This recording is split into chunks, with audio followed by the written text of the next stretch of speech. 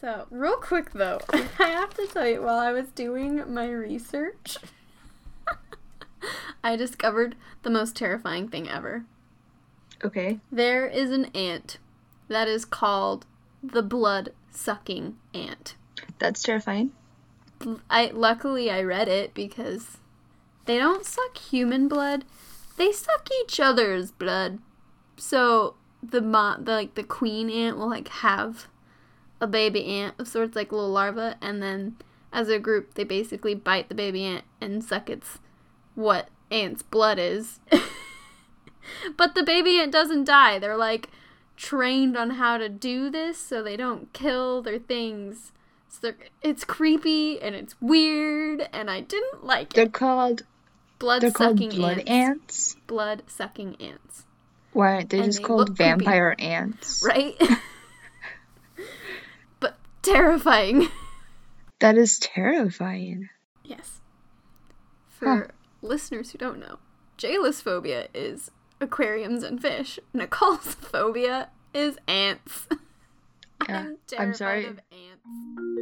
Hello, animal lovers. Welcome to the Animal Facts Podcast. I'm Nicole. And I'm Jayla. We just want to remind everyone that we are not professionals, just animal enthusiasts. We love learning about them, talking about them, and discovering new ones. And all the crazy things that they can do. There are so many animals out there, and they are all so different. If we are misinformed, please email us at animalfactspodcast@gmail.com so we can correct ourselves. Some of the things we say may also just be our opinions. So just a reminder, we are enthusiasts, not professionals. Thanks for joining us. Enjoy! Okie dokie. Well, then, let's begin. Let's get started. Welcome to Animal Facts. I'm Nicole. And I'm Jayla. This week we're doing things a little bit differently. Instead of divvying up the information, we took turns and each just did one animal each. I get to share my animal that I researched this week. But, personal question first. The personal question chosen for this week is, what was our first pet? Jayla, what was your first pet? My first pet was a goldfish. It was a pet between me and my brothers, and I killed them all. Oh no! How many goldfish did you have? I killed 4, and then the 5th one got sucked up into the little filter. Oh no! I killed 4. It was entirely on accident, though. I was in charge of cleaning the tank. Yeah. I grabbed a sponge from underneath the sink. It happened to be our cleaning sponge for our bathrooms, and it had bleach on it. No. It was our bleach sponge. Cleaned the tank, put all the fish back, and then they started dying off one by one. And then the last fish decided, I can't take this anymore, and went right up the filter, didn't come out.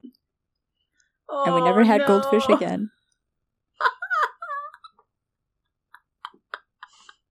That's so funny and so sad.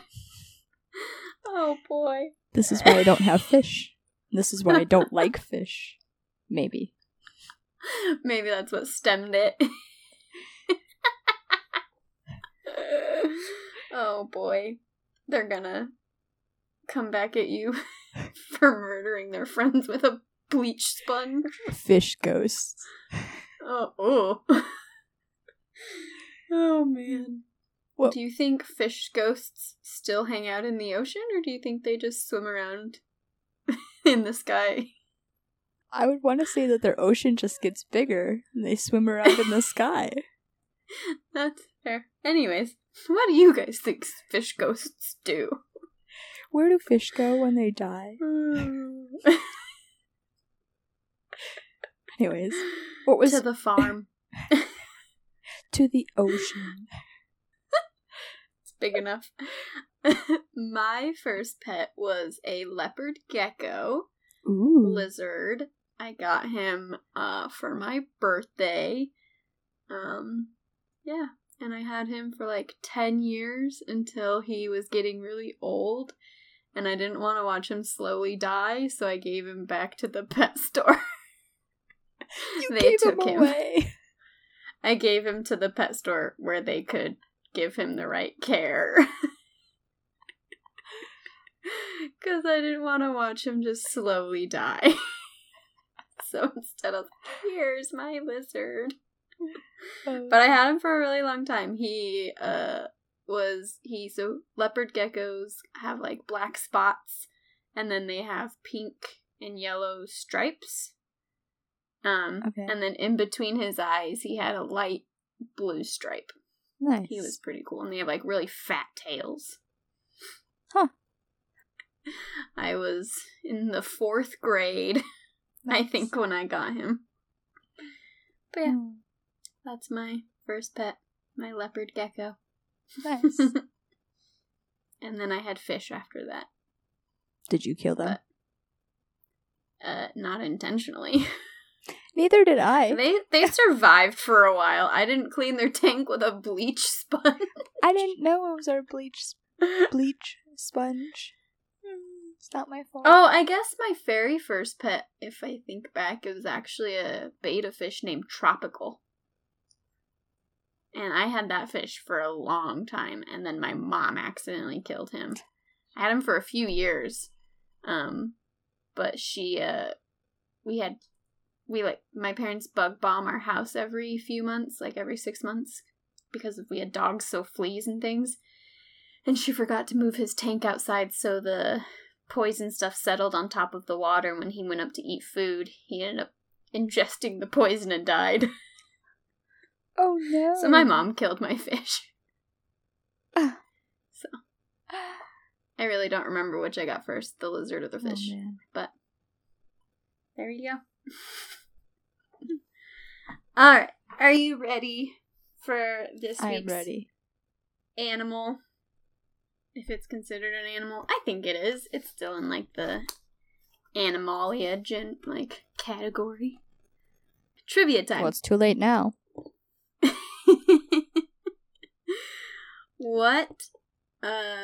Okay, so what animal is considered one of the most social species on Earth? Question number 2. What animal has more than 250 species? Whoa. And then the last one, what animal has the vast majority of them die every year? Drum roll. The common bumblebee. What? Buzz, buzz. Whoop, whoop. Yes. Yes. So, the bumblebee has more than 250 species. So I'm going to just be kind of talking about the common general bumblebee, and then a few things I'll specify, like some species are this, but some species do this. So yeah. And honeybees and bumblebees are different, and I'll talk about their difference a little bit later. But the bumblebee's genus name, their scientific name, is the bombus, which is Latin meaning buzzing, humming, or booming. It's not about their bum. I mean, maybe their bums are booming. I don't know. So females are called queens, monarchs, young queens, or worker bees, while the males are called drones. And then as a group, they're known as a colony. Nice. And then I'm sure you and our listeners, for the most part, know what a bumblebee looks like, but here is a cute little description of them anyways. So they are small, round, plump fuzz balls. They're usually bright colors. Majority of the time they're yellow and black, but sometimes they have orange or red as well. And white. They are covered in little hairs. They have 4 wings. Their bright colors serve as a warning to predators of their danger. They are about 1/2 inch to 1 inch long, which is about the size of a dime. Then the largest species is found in Chile, measuring 1.6 inches long. It's pretty big. That is pretty big. Yeah. But then there are some species that are as small as houseflies. They can weigh from... I think they're so tiny. They can weigh from 0.04 grams to 0.60 grams, and large queens can weigh up to 0.85 grams. Wow. So, a comparison, things that weigh 1 gram, and bees don't even weigh up to 1 gram. Remember, like, a large queen weighs 0.85 grams. So, things that weigh 1 gram is a common paper clip, or a thumbtack, or the cap to a ballpoint pen, or a U.S. currency bill. So bees weigh lighter than a paperclip. So there you go. Interesting. Yeah. So most species contain a pollen basket, which is located on their hind legs, and it's made up of bare skin, and it's surrounded by all these like tiny little hairs, and that's to transport pollen around, which they're capable of carrying a significant amount of pollen. They can carry up to their own body weight in just pollen. Which is crazy. Can you imagine carrying around your body weight in pollen? That'd be a lot of pollen. Yeah. I don't even know what I would do with it all. And they just fly around with that. Like, what? So crazy. They're stingers. So, true or false? All bumblebees have stingers. False. Correct. Only females have stingers. Oh. So the boys don't get any. No males have stingers. That's a real stinger. Oh no. This is the episode with all of your bee puns, isn't it? You better believe it. Oh no. Oh man. Okay, true or false? Bumblebees die after stinging someone or something. True. False. Oh. Their stingers don't detach after stinging, so they can sting a target multiple times. Oh. Honeybees, however, will die because their stingers will detach from their abdomen after stinging someone or something. Bumblebees can sting a target multiple times and be A-okay and not be affected by it at all. That's scary. A little bit. But they're actually really gentle. So, they don't sting unless they're threatened or if they feel their colony is in danger. So, if they're just out on their routine gathering pollen and eating nectar, they're not going to bother you as long as you're not trying to kill them or if you're starting to attack their hive and their home, then they will attack you. You mean but other than that, like if Pooh Bear? Yes. So if you ignore them and like just carry on with your normal routine, they're going to carry on with their own routine. They're not even going to be bothered by you. So they're really gentle and they don't really attack unless they're attacked. So their closest relative, because they're the Bombus genus, they are closely related to honeybees, and they're believed to have evolved from wasps millions of years ago. Honeybees are from the Apis genus. So they're from the same family, but their scientific name is, like, species is different. So they're closely related, but they're different. Okay. Thought you were going to say they were closely related to, like, an eagle or something. And been like, whoa. That would have been wild. Nope. So their history, they believe that they evolved from the wasps about 25 to 40 million years ago, but bees have been around for 130 million years, so, like, before they became to, like, exactly what we know them as. They're so evolution. Old. Yeah. The scientists, their best guess is that they were first found in the mountains of Central Asia, and then they migrated and spread into North America, and then slowly spread southward. And they have been able to find some fossils, mostly things that have been, like, encased in amber and stuff. So not like dinosaur fossils of bees. Bee fossil bones? Yeah, it's really hard for them to find, like, those fossils, but they have had some success in evidence pointing their history to millions and millions of years ago. Which is just crazy. It is crazy. Yeah. So their conservation efforts is that some bee, like, their information on it from the, what is it, INCU? INC. I never can remember.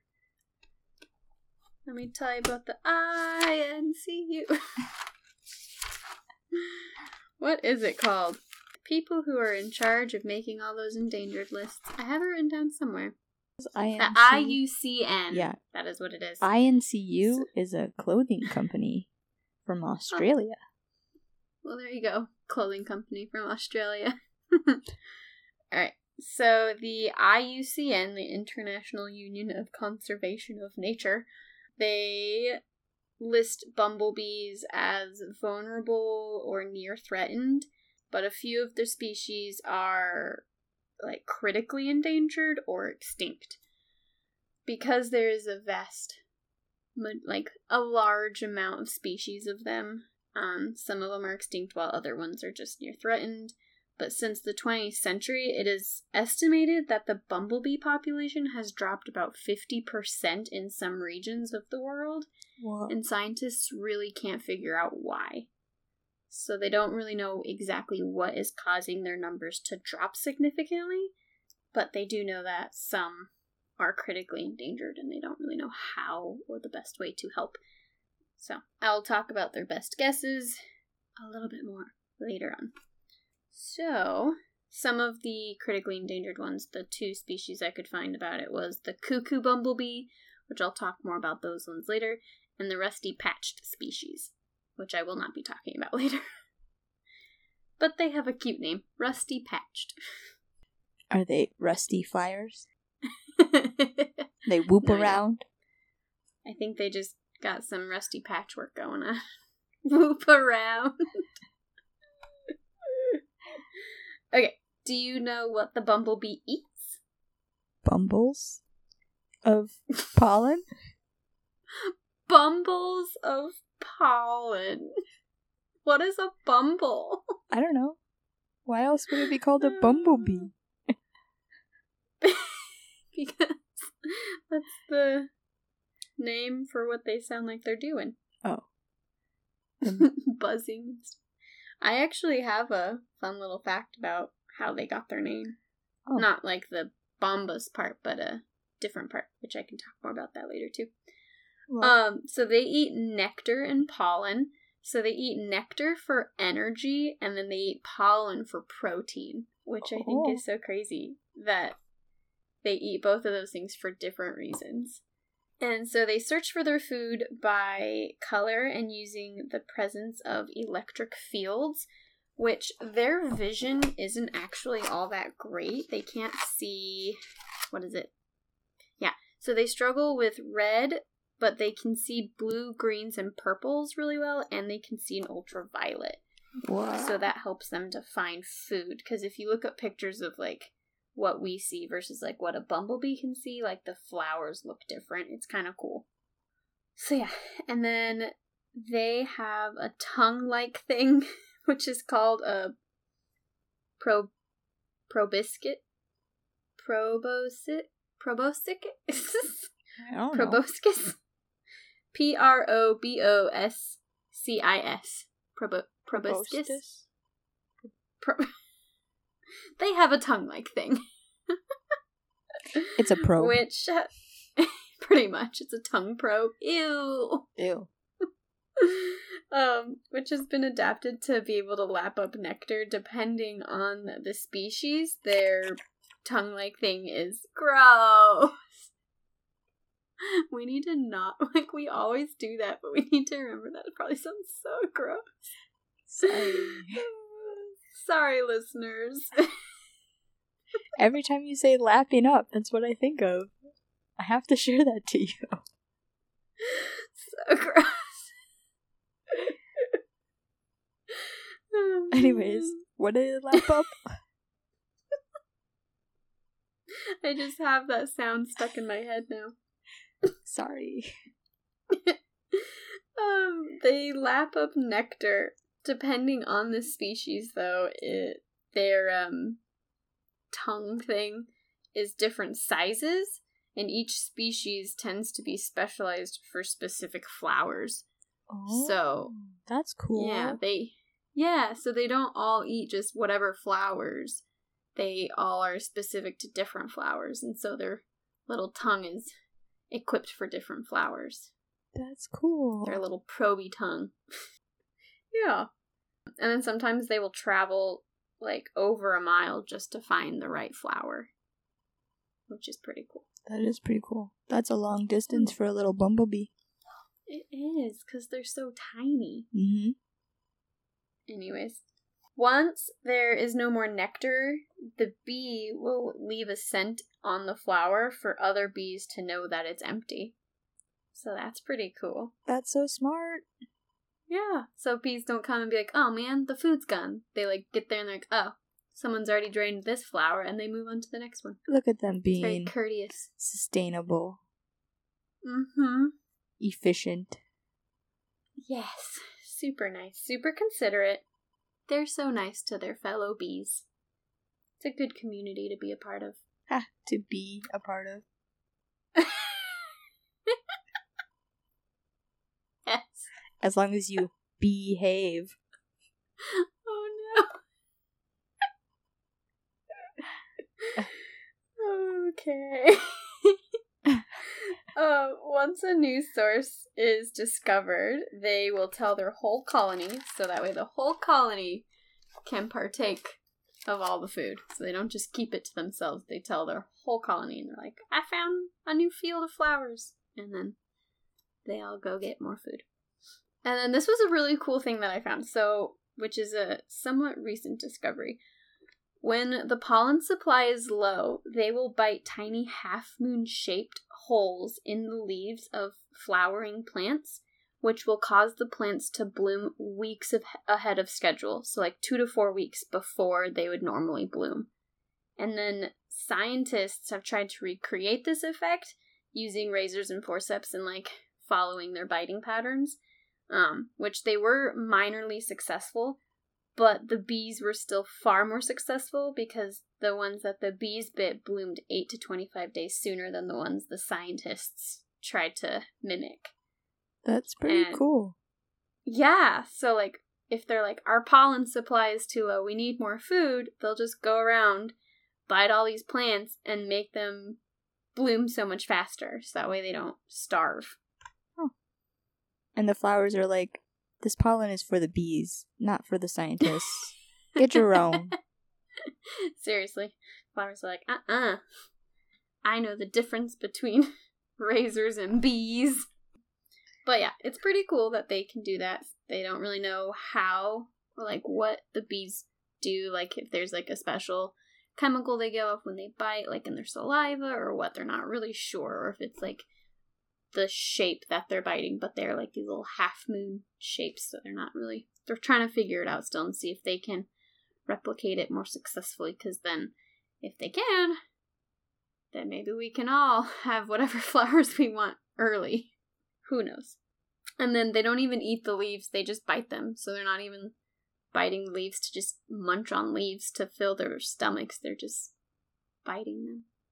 They can store nectar and pollen in wax-like cells, but they don't really store a whole lot because they usually just eat it, or the queen eats most of it, and they feed it to the young. So they don't store a lot, but they have stored, like, they will store some of it. Bees are pretty cool so far. Yeah! Okay.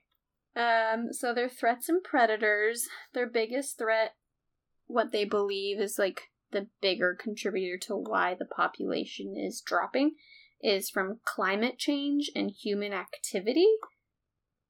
And then also they think pesticides might be a part of it. So if like there's pesticides on the plants that the bees are getting food from, that they might not be the best for the bees. Boo. Boo.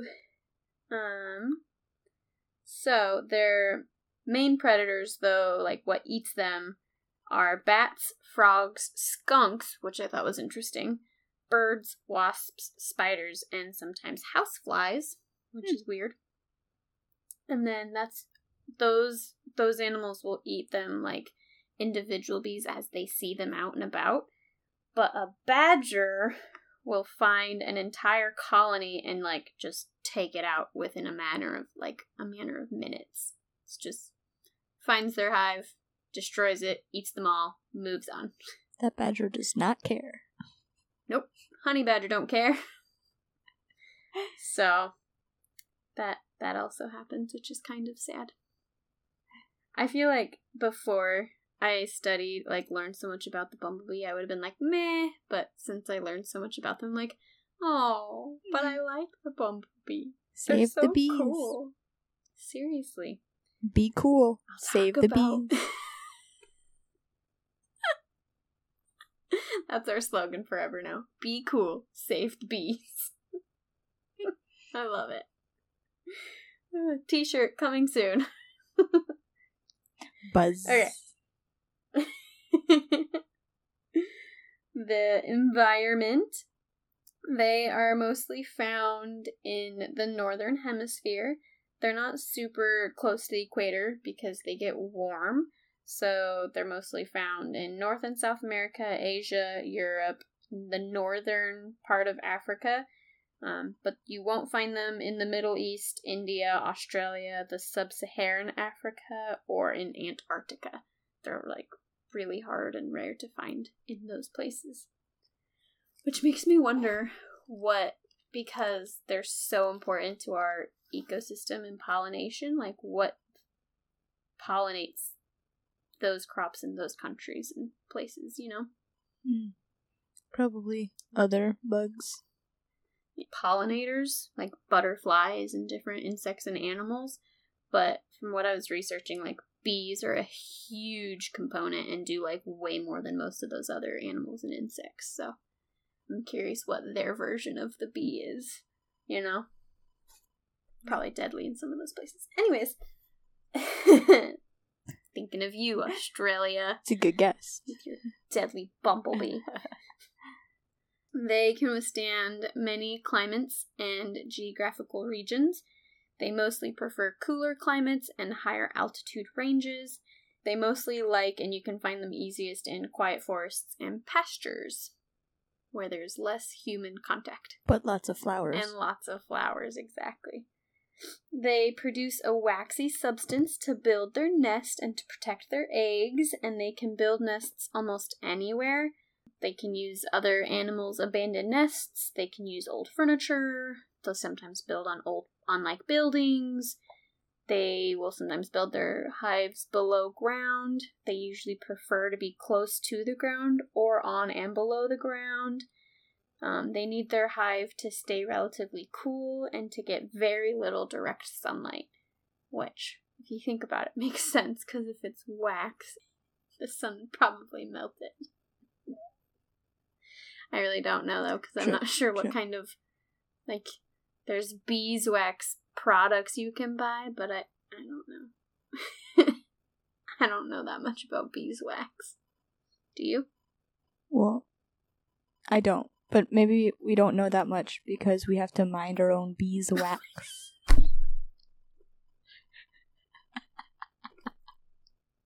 No! Oh my gosh. I want you to know that I did not come into this podcast prepared with all these puns. No, she only knew I was doing the bumblebee. That's all she knew. And she had her own animal to research, so she wasn't, looking up puns. But she's having a grand old time thinking of them. Oh, man. I'm learning, don't worry. Beeswax. Oh, gosh. Anyways. Their behavior. Behavior. That was a good one. So, most species of bumblebee are very social, and they congregate in a large colony, and it can be up to 500 on average of individual bees at a time. That's a lot. Yes. However, on the rare occasion, there have been records of up to 1,000 bees in a colony. That's too many. I don't know how they do. That has to have, like, probably so many queens, and that probably has to be such a large hive in such, like, a remote area that does not get attacked. It's a lot of bees. It's a lot of bees. That badger has not found that hive yet. If it does, it's going to be full for a while. Right? Hopefully. I'll come back for seconds. Seriously, that's a large... Maybe that many bees would kill the badger. Probably not. Badgers are almost indestructible. We'll have to talk about them too. They crazy. So they are led by a queen bee, as I'm sure most of you know. But I did not know that much about the queen bee. I was like, oh, they have a queen bee, and she lays all the eggs, and she's a queen bee. She bosses them around. Her job is actually crazy. So they have their queen bee, and they are all cooperative in their assigned jobs. So they all have an important role to play to ensure the health and survival of their colony. So they all help to gather food, build the nest, and raise the young. So the queen is the founder and the leader of the colony, and every spring she seeks out a suitable place to build the hive. So she always looks for a place that is safe and close to food, and she produces most of or all of the offspring herself. Sometimes there will be multiple queens in a colony, and it's kind of species-based. Sorry, I'm like intaking a lot of air talking so much. She's got all the burps over there. So I'm just like constantly like, I also drank cereal milk right before this. Oh no. Which we both know. Milk makes me burp. Whew, I also just need to breathe more. I don't breathe when I'm talking, you know? Breathing's kind of important. It is. Breathing. I'm just gonna take a second to breathe for a second.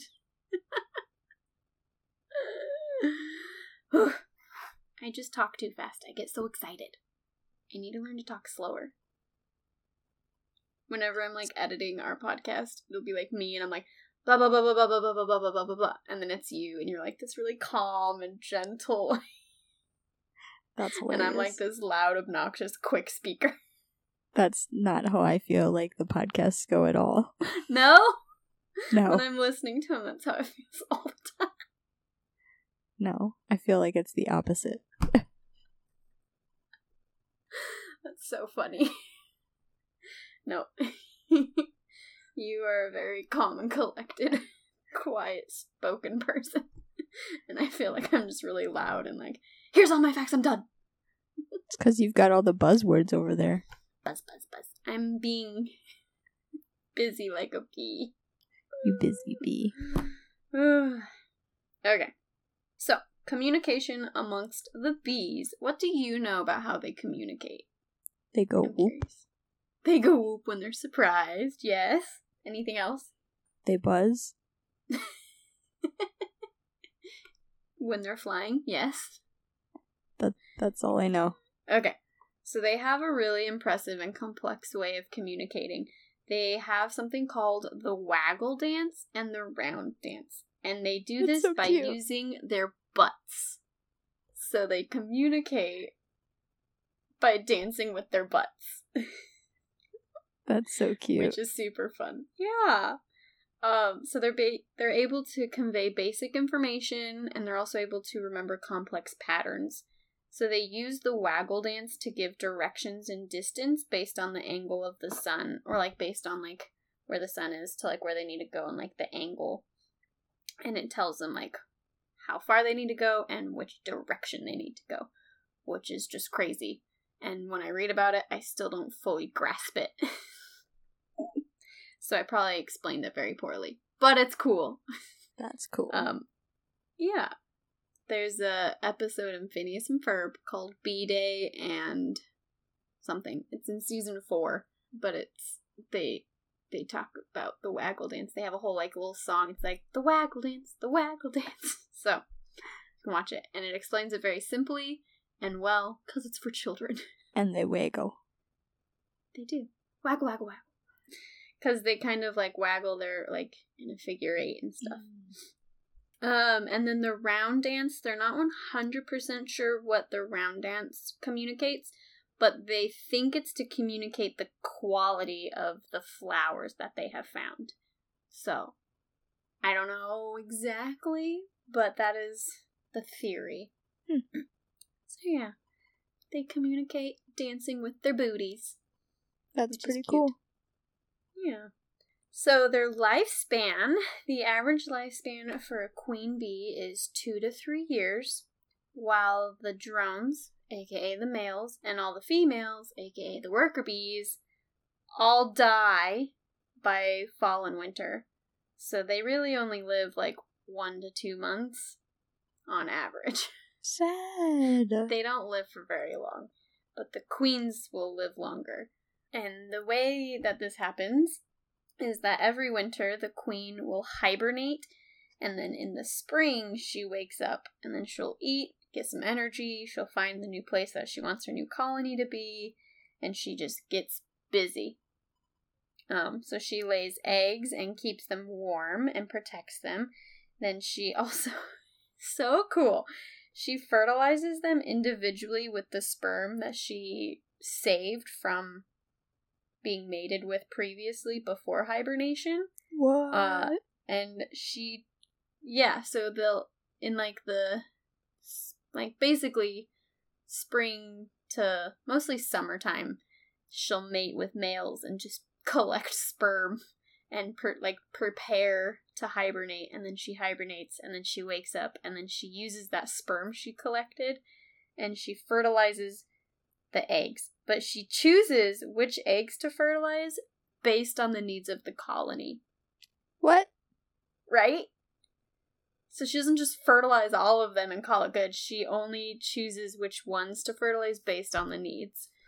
So if they need more worker bees, she fertilizes those ones. If she wants young queens, she'll make those, you know? And then if she wants drones, aka the male bees, she just doesn't even fertilize them. She just leaves them, and then they will slowly develop on their own, and they will be males. And then when they hatch, they go off and leave the nest and just look to mate and eat food until they die. Wow. They don't contribute to the hive at all, other than to produce future babies. Wow. The bees in the hive are all female. Yeah, isn't that crazy? That is crazy. Yeah. Okay, so the stages of development is, so the queen will lay her eggs, and then she does, like, sit on them to keep them the right temperatures, and she'll, like, go and find food to be able to feed them when they hatch into larvae. It usually takes about 2 weeks for them to turn into larvae, and then when they're larvae, they go through a few different developmental stages, and then they eventually will make their own little cocoons. They'll spin cocoons, which is known as the pupa stage, and in their cocoon is when they develop into full-fledged mature adults. And then they hatch out of their cocoon, and then based on what bee it is, so if it's a drone, the male, it'll leave. If it's a young queen, they also usually just leave and go find a male, and then when they get pregnant, they just start eating food and preparing to hibernate. Or if they're worker bees, they just go to work. And the worker bees will help feed the young and raise them and keep them warm and take care of them. They help build the nest, they help gather food, all those things. While the queen will make more babies, so she like lays and fertilizes more eggs based on the needs, and she just prepares herself for hibernation for the next winter, like that coming winter. So yeah, that's how it works. Wow. She's a busy bee. She is. And so the queen bee will only ever take care of her first batch of eggs and babies, and then once they're adults, she just focuses on eating and getting fat and laying more and fertilizing more eggs, while the rest of the worker bees take care of all the rest of the babies. But she just keeps on laying them. So, That's if pretty the cool. colony ends up... Yeah, I think so. So, if the colony ends up being successful, they will continue this cycle throughout the summer months until until autumn comes, and then the queen will make new queens and males near, like, the end, and then they just kind of prepare for next spring's colonies. So, I don't know if the bees know that they're all gonna die. That's or so what. sad. But yeah, they, like, the entire colony dies except for the queen. The queens, I guess. See? That's so wild, because every spring I feel like there's so many bees, and you think that they all just live through the winter. No. They're all brand new. Yep. The only ones that are potentially from last year are the queens. And that's if they were, So. So sad. Yeah. It's really interesting, which is, like, why it's crazy that, like, it makes sense that they're at that point, like, kind of endangered or, like, near threatened. But it's also crazy that they're not already so extinct or whatever, because they basically all die every year, except for the queens, who hibernate and then just start the whole cycle over every single year. And that's why the queen bees are actually super BA, because they store enough food, they sleep it off until it's warm, and then they just rebuild their whole colony every single year from the scratch, like from the ground up. It's crazy. It's impressive. Okay, so my really random cool facts about bees is, I guess, what do you know about bees? Like, what is something you know about bees? That people are allergic to them? They are allergic to them, and I do have some information on their venom. I was mostly thinking there's this fact going around that people know that bees shouldn't be able to fly because of their weight to wing ratio, but actually that's a common misconception. Okay. So I was like, I know this thing, but nope, I was wrong, which I was actually kind of excited to learn that I was wrong. So people think that they shouldn't be able to fly, but that's because we are wrong with how we think bees' wings work. So I thought they, like, move up and down like a bird, but they're actually positioned differently, so they move forward and back. Oh. And they can swivel and sweep, and so they fly more similarly to that of a helicopter. Oh. And so when they beat their wings, they also produce, like, these little eddies of air that help them to stay aloft in the air. That's so weird. Isn't that crazy? I'm trying to, like, do hand motions of, like, what they would be, but my hands aren't, like, propellers, so it's not working. No. But our hands aren't bee wings, which I thought was really cool. So, like, based on what we thought we knew, we're like, oh, they shouldn't be able to fly, but then upon further discovery, they're like, actually, it makes perfect sense why they can fly, and they should be able to because of the way that their wings work. Huh. So they can beat their wings 100 to 200 times per second. Those bumblebees got them beats.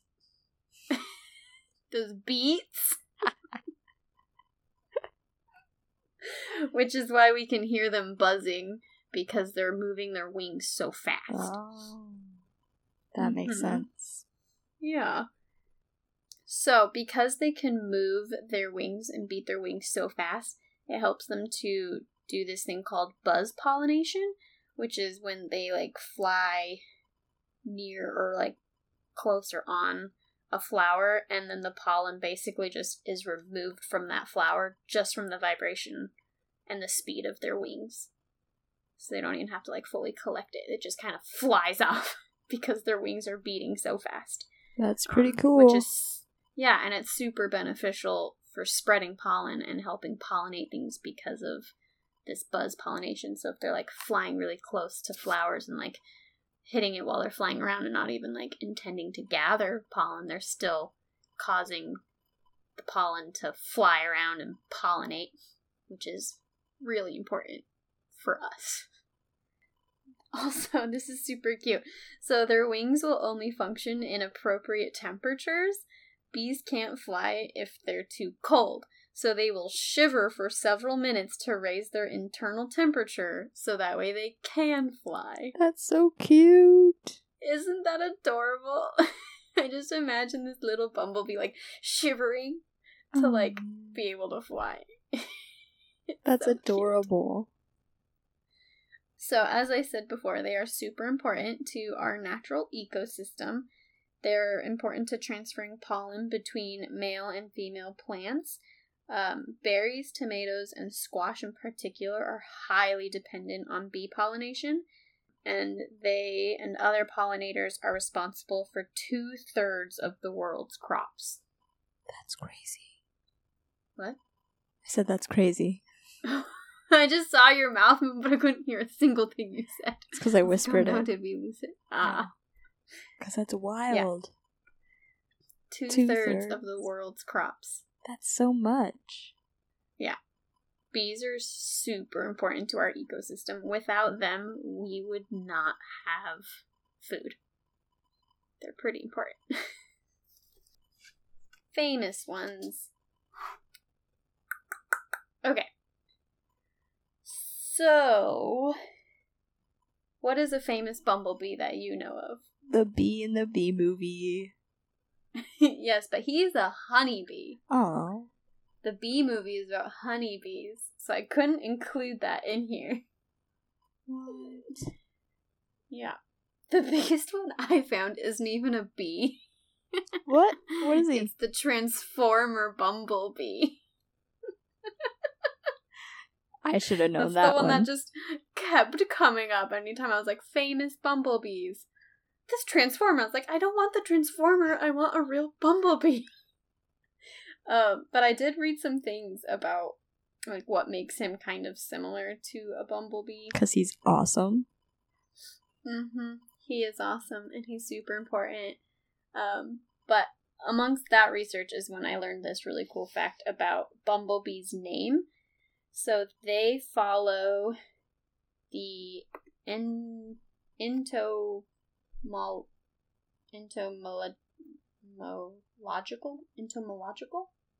Okay. Society of America. I don't know. Basically, so if it sounds,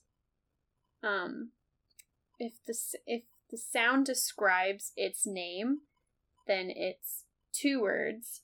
But if it doesn't describe the name, then it's 1 word. So the best way, like the example they had is like bumblebee is actually 2 words.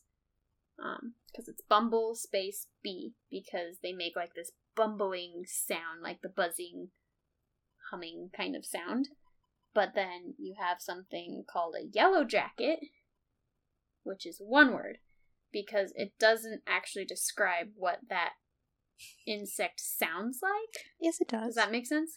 It sounds like a jacket. It sounds like a jacket that's yellow. You know? The jacket. Zipper. Yep. But that was one interesting fact about naming animals is like if it's named after the sound or it's like description, then it's 2 words. But if it's not and it's completely random, then it's 1 word. That is cool. I don't know how consistent that is, but that is a thing. Entomological Society of America. I don't know. Anyways, but other famous bees, we said the Bee movie, but those are mostly about honeybees. There's also, I guess, a famous bee called Billy the Bee, who's in like old stories and comics or something. But I did find a couple of stories. Yeah, so one story I found is a true story that happened recently. It's a study that they did. They were able to attach these tiny radio transmitters to 17 queen bees, so that way they could learn more about pollinators and their support in agriculture. So they kind of followed the flight and like where they went and how they were able to pollinate all these things. That's pretty cool. Yeah. If you look at the pictures, they're like these tiny little bees with these tiny little transmitters. It's super cute and funny looking. They've got their own little collars. Pretty much. They're like these little antennas on their backs almost. Cute. Yeah. And then another story is from like a grim fairy tale, and it's called The Queen Bee. And the synopsis of it is that there were 2 sons that went out, and then they kind of got lost. And then their father sent the youngest to go find them, and his name was Simpleton. And he found them, and the 2 older brothers made fun of him a bunch, and then the Simpleton prevented his older brothers from... what was it? From hurting these ants, and from hurting some ducks, and from drowning a beehive. So he prevented the brothers from being mean to these animals and creatures. And then they found their way to this castle, and then they ended up getting stuck in the castle and, like, presented with these challenges, and if they could pass the challenges, then they would be set free. And the 2 older brothers kept failing all the challenges, but the younger brother, because he basically befriended the ants, the ducks, and the bees, was able to get help. I don't remember how the ants and the duck helped him. Basically, they helped him by, like, retrieving something and finding, like, this key. And then the bee, the queen bee, helped him because it was they told the challenge was to find out which princess was the youngest, and there were 3 identical princesses, and they were all sleeping. And he had to pick out the youngest one, but it was hard because they all looked the exact same. And the only clue that they had was that the oldest had eaten sugar, the middle one had eaten something else sweet, and then the youngest had eaten honey. So then the queen bee smelled each of their mouths and scented the honey and pointed out the youngest. So then he was able to pass the challenges. They were freed from the castle, and like this curse was lifted and broken, and then he married the youngest princess, and then his 2 older brothers married the other 2 princesses, and they lived happily ever after. So it's pretty that cool. is the queen bee. Yeah. Befriend the bees, and they will reward you. Be kind to the bees. Be kind. What was our thing? Be cool. Bees rule. There you go. And then I thought of another story about bees, and it's the little children's story I wrote called Buzzy and Bright. Oh, that's which is about a blind bee. That's so cute. It's like, there's that story. I wrote it, which makes it kind of cool. That is cool. And that's available. It's on Amazon. You can also find it on my... I'm trying to think, my link tree on my Instagram by Poppy Morris. But yeah, it's on Amazon. It's called Buzzy and Bright by Poppy Morris. It's about a blind bee. So there you go. It's a really cute story. Thanks. I think so. So those are the stories that I have about bees.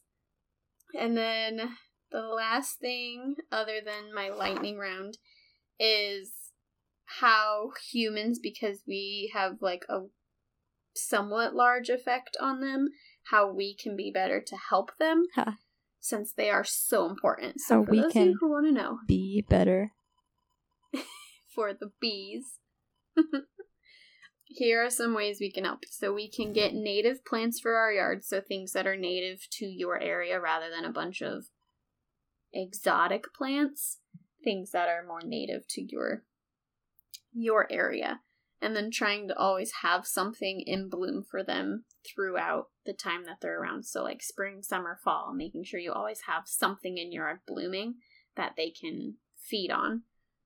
And then if you save the queens, you save the colonies. So if you see queen bees, do not kill them, try not to hurt them, try to just leave them in peace. So that way they can continue to live and continue to produce their colonies. So that way they can continue to produce more queens. And then for other pollinators, so like butterflies and other insects, if you plant milkweed, it will attract them, and then they're able to collect that and feed on that and also help pollinate further.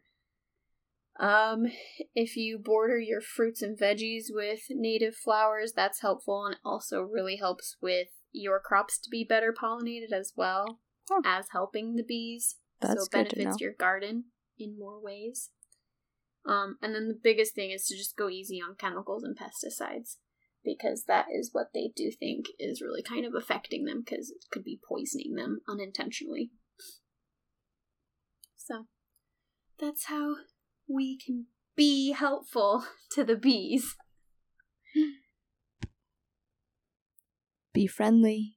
Be kind. Don't be a stinger. What? I said be helpful, be kind, and don't be a stinger. Oh. You started to glitch out a little, so I didn't hear it all the way. Okay, and then the last big thing is May 20th is World Bee Day. It's not even like a national thing, it's a worldwide celebrated holiday / awareness day, all for bees. And so if you look on the United Nations website, it's on that calendar. That's where I found this information. The United Nations. I think that's so cool that they came together for bees, because they all know how important they are. And that's for the animal bee, right? Not to be a bee. Trying to censor myself here. Right? That's for it's World Bee Day, right? For the animal bee, not to be a bee. You know, like a dog. You're saying to not be the B word? Like a bad person? Yeah. Trying to censor myself. Same page. Not to be a beep. Is that better? Yes. World Bee Day is to raise awareness of and to strengthen the measures to protect bees and other pollinators. So, there you go. That's cool. Raise awareness. They suggest making sure you do hashtags about bees and just social media stuff, and then also just in general just try to be mindful and raise your own personal awareness of how important pollinators are, so that way you can help others around you as well. And then for anybody who wants to know when World Honeybee Day is, it is the third Saturday in August. So it's a bit away. Which maybe we'll save that day to talk about honeybees, because they're also cool, but they're very different from the bumblebee, so a lot of these things aren't the same. That's cool. It's cool that they have 2 separate days and that they're on opposite ends of the year. So you can be mindful about the bumblebee and the honeybee at different times of the year, but they're both really important pollinators. Exactly. Precisely. So, alright, and then my lightning round. So, their venom, because as we know, some people are highly allergic and other people are not. But, so their venom is made up of a substance that has a direct effect on blood vessels in the skin, which is why most reactions are pain, swelling, redness, itching, and then of course there's the severe allergic reactions, which is just your body's antibodies freaking out and shutting down. Because allergies are the worst. And then so bumblebees are not usually kept for beekeeping, not for honey at least. If they are kept for beekeeping, it is strictly mostly for pollination, because they really don't make honey. They sometimes make honey if their nectar sits in their hive for too long, and that's usually what happens over the winter when they're not there to eat it, or if they don't survive in general. So yeah, bumblebees aren't usually kept unless for pollination purposes. And then something cool about them is that they can find their way home from at least 8 miles away. So some scientists picked up a bee, drove it 8 miles away and let it out, and then they were able to track it, found its way home. So they can find their home 8 miles away. That even poor if they have no bee. idea where they are. What? It's probably Why are you kidnapping me? I'm going home. Yeah, seriously. Take me home. Take me home. I want to go home. Queens. So just like bumblebees will shiver to warm their selves up in order to fly, queens will also shiver to keep themselves warm in order to keep their eggs warm when they're sitting on their eggs, because they do sit on their eggs to warm them. And then they can survive similar conditions to flying over Mount Everest. What? Which I think is so crazy. They were able to do this test of like their oxygen levels dropping and basically like what it would be like to fly over Mount Everest. They were able to survive it. The only thing that they can't really survive is the cold.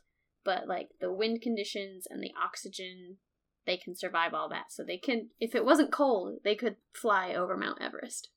That's crazy. Right? And then my last two facts is there are bumblebees that look very similar to our common bumblebee, but they're called carpenter bees. So they look very similar, but they're very different because bumblebees are super social while carpenter bees are very antisocial. They're very solitary bees, which is me. I'm very antisocial. And then cuckoo bees are crazy. So I'm That's why they're called cuckoo bees? I guess I'd probably... Similar to that of a cuckoo bird. Are they cuckoo for honeycomb?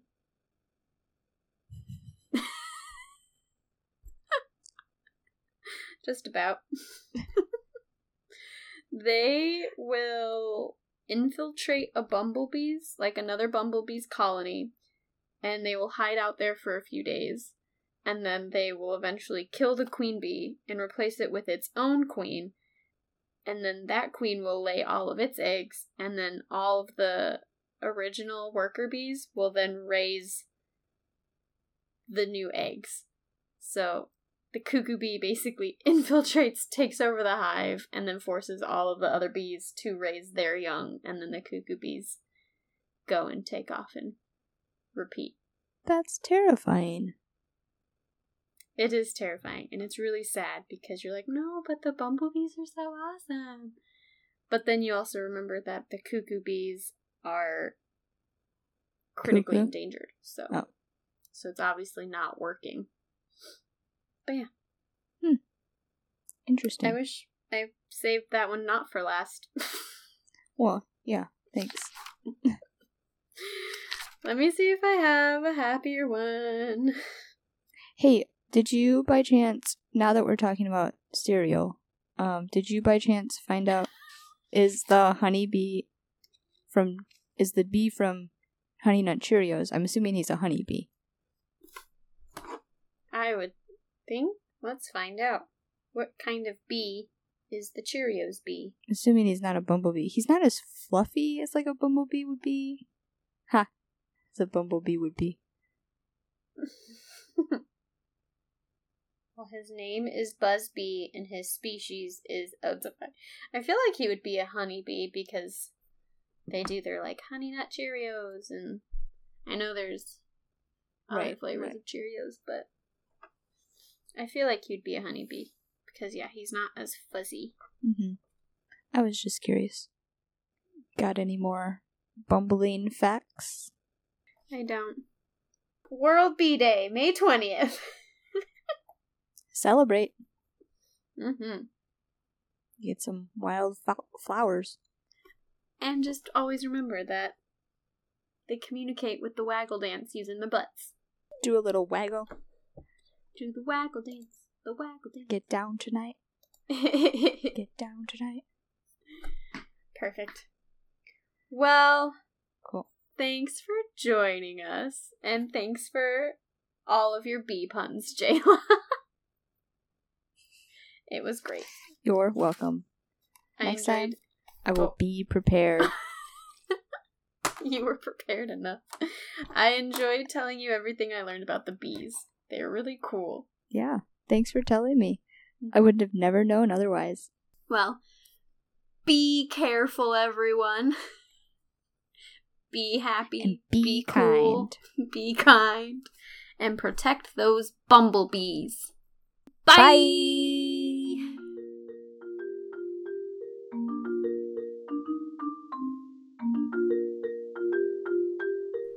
Thank you so much for joining us, animal lovers. This has been the Animal Facts Podcast with Nicole And Jayla. Please like and subscribe so we can continue with your support and sharing fun animal facts with you. We are also looking forward to hearing from you, our listeners, so feel free to email us at animalfactspodcast@gmail.com with facts you want us to cover, facts you want us to correct, cool or crazy stories you have involving animals we have talked about in the past or may be talking about in the future, or any wild or domesticated animals you'd like us to research and add to our list. We want to hear from you and feature your stories as well, so feel free to email them to us. You can also follow us on Instagram at Animal Facts Podcast for updates and other random things. Click the link in the description for our resources, merchandise, and other cool things.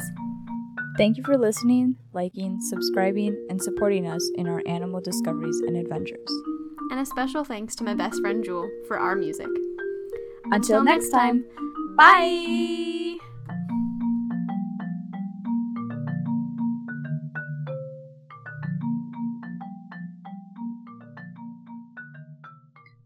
A random fact that has nothing to do with the bees. King Cobra's venom is not the most potent among venomous snakes, but the amount of neurotoxin they can deliver in a single bite, which is up to 0.2 of a fluid ounce, is enough to kill 20 people. Or it's enough to kill an elephant. And it's not the most potent? No. Okay. That doesn't make me less scared of them at all. Pretty scary. Oh, dang. Ugh. That's your fact. Thank you. You're welcome.